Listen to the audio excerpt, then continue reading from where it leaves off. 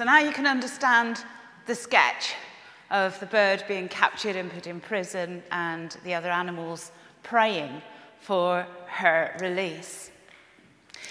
This passage that Sonia's just read for us has all the hallmarks that would make an epic film. The wicked king arresting and killing Christians, the suspense and the danger that Peter is in, the anxiety and the fervent prayer of the Christians, pleading with God to save Peter, the supernatural intervention of the angel, the comedic moments of the angel having to hit him to wake him up. He's so deeply asleep. And then Rhoda, the maidservant, leaving him shut outside the house because she's so excited. And then the joyous reunion. When I read the chapter that I was given from the series that you're doing this time round, Postcards from the Edge, I could have got about 4 or 5 different sermons from the material. If you've not read it, it's a really, really good read, and I've ordered the book because I loved it so much. But it's an all-age worship, and it's meant to be shorter, so I had to choose one angle to go from this morning. And there's a story in the book, Postcards from the Edge, about a woman called Deborah Searle, who rowed across the Atlantic alone. And it was really, really hard work and really scary. And at times, she wondered what on earth she was doing, and she felt like she wanted to give up. But 3 words kept her going through that time. Every morning, she said to herself, "Choose your attitude." How are you going to deal with what life throws at you today? Are you going to let it defeat you, or are you going to survive and thrive? The situation that Peter was in was dire. King Herod had already arrested James, the brother of John, and had him executed, and had received so much praise from the Romans and from the Jews that he was really excited about that. He was all about wanting to receive the glory and the wonder and everybody else liking him. And so he thought, I need to carry on and do this to get more praise. And so he had Peter arrested. While Peter is in prison, he's expected to have a trial the next day, which would certainly, with great certainty, lead to his execution. And to make sure that he doesn't escape, because, what happened to the body of Jesus and all sorts of things can happen. There are 4 loads of soldiers who are around to make sure that he doesn't, and he's chained between 2 big burly soldiers. Now, if I was in that situation and I knew that tomorrow I would be going to trial, and an unfair trial at that, and that tomorrow was probably going to be the day that I died, I don't think I would sleep.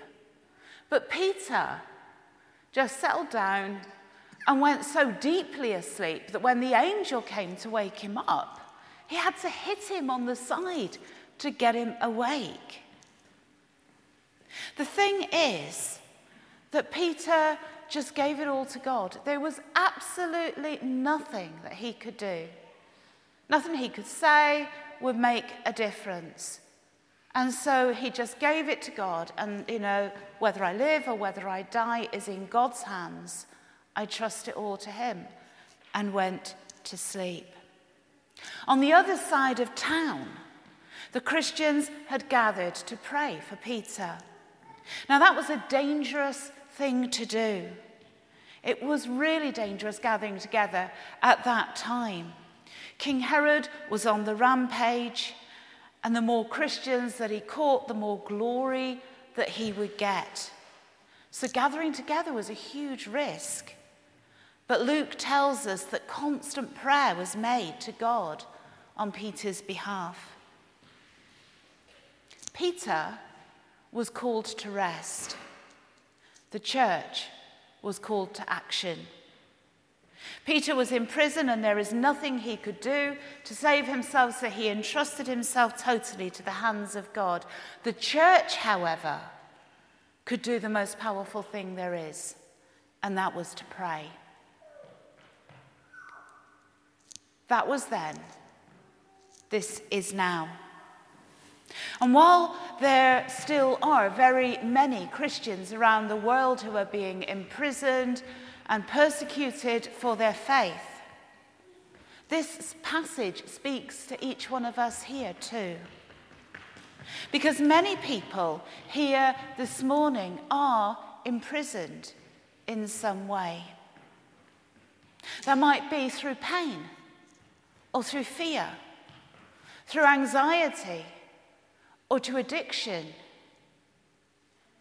It might be through anger or bitterness, the inability to forgive, through shame, or maybe through coping with the fact that you didn't get the results in exams that you wanted to get.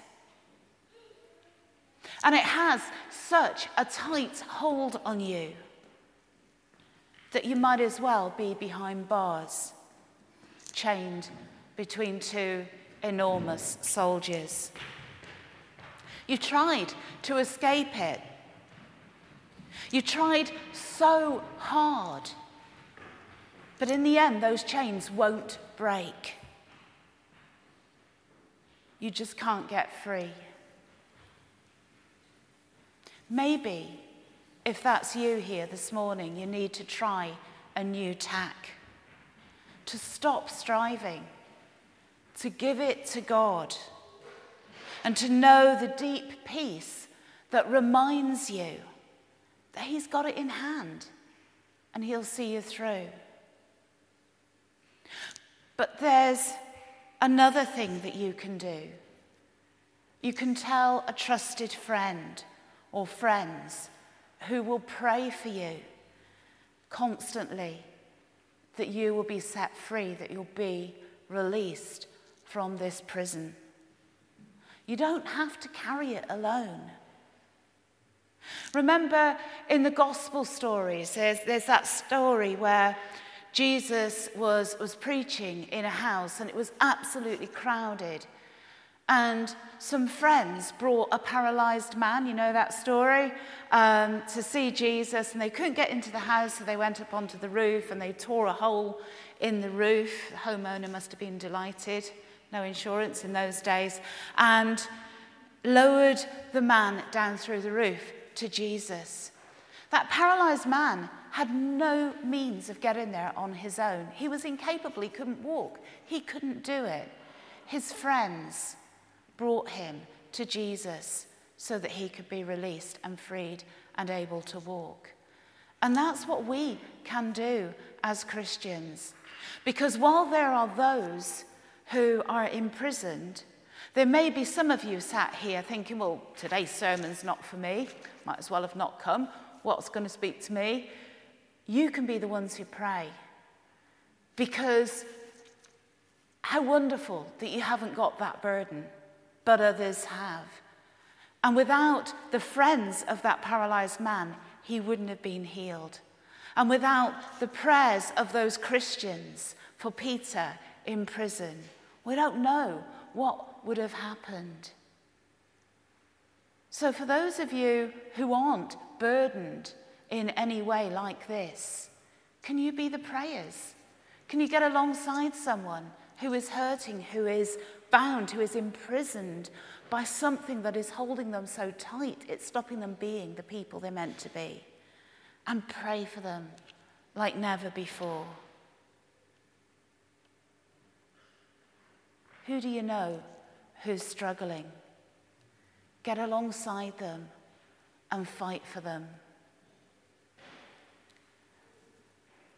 Deborah Searle rowed across the Atlantic Ocean, trying to decide each day whether she wanted to carry on, but saying every day, choose your attitude. What are you going to choose today? Peace or action? If you're burdened, give it to Jesus. If you're not, pray for those who are. And then hit the Christian life knowing that he is at work within each one of us. Amen.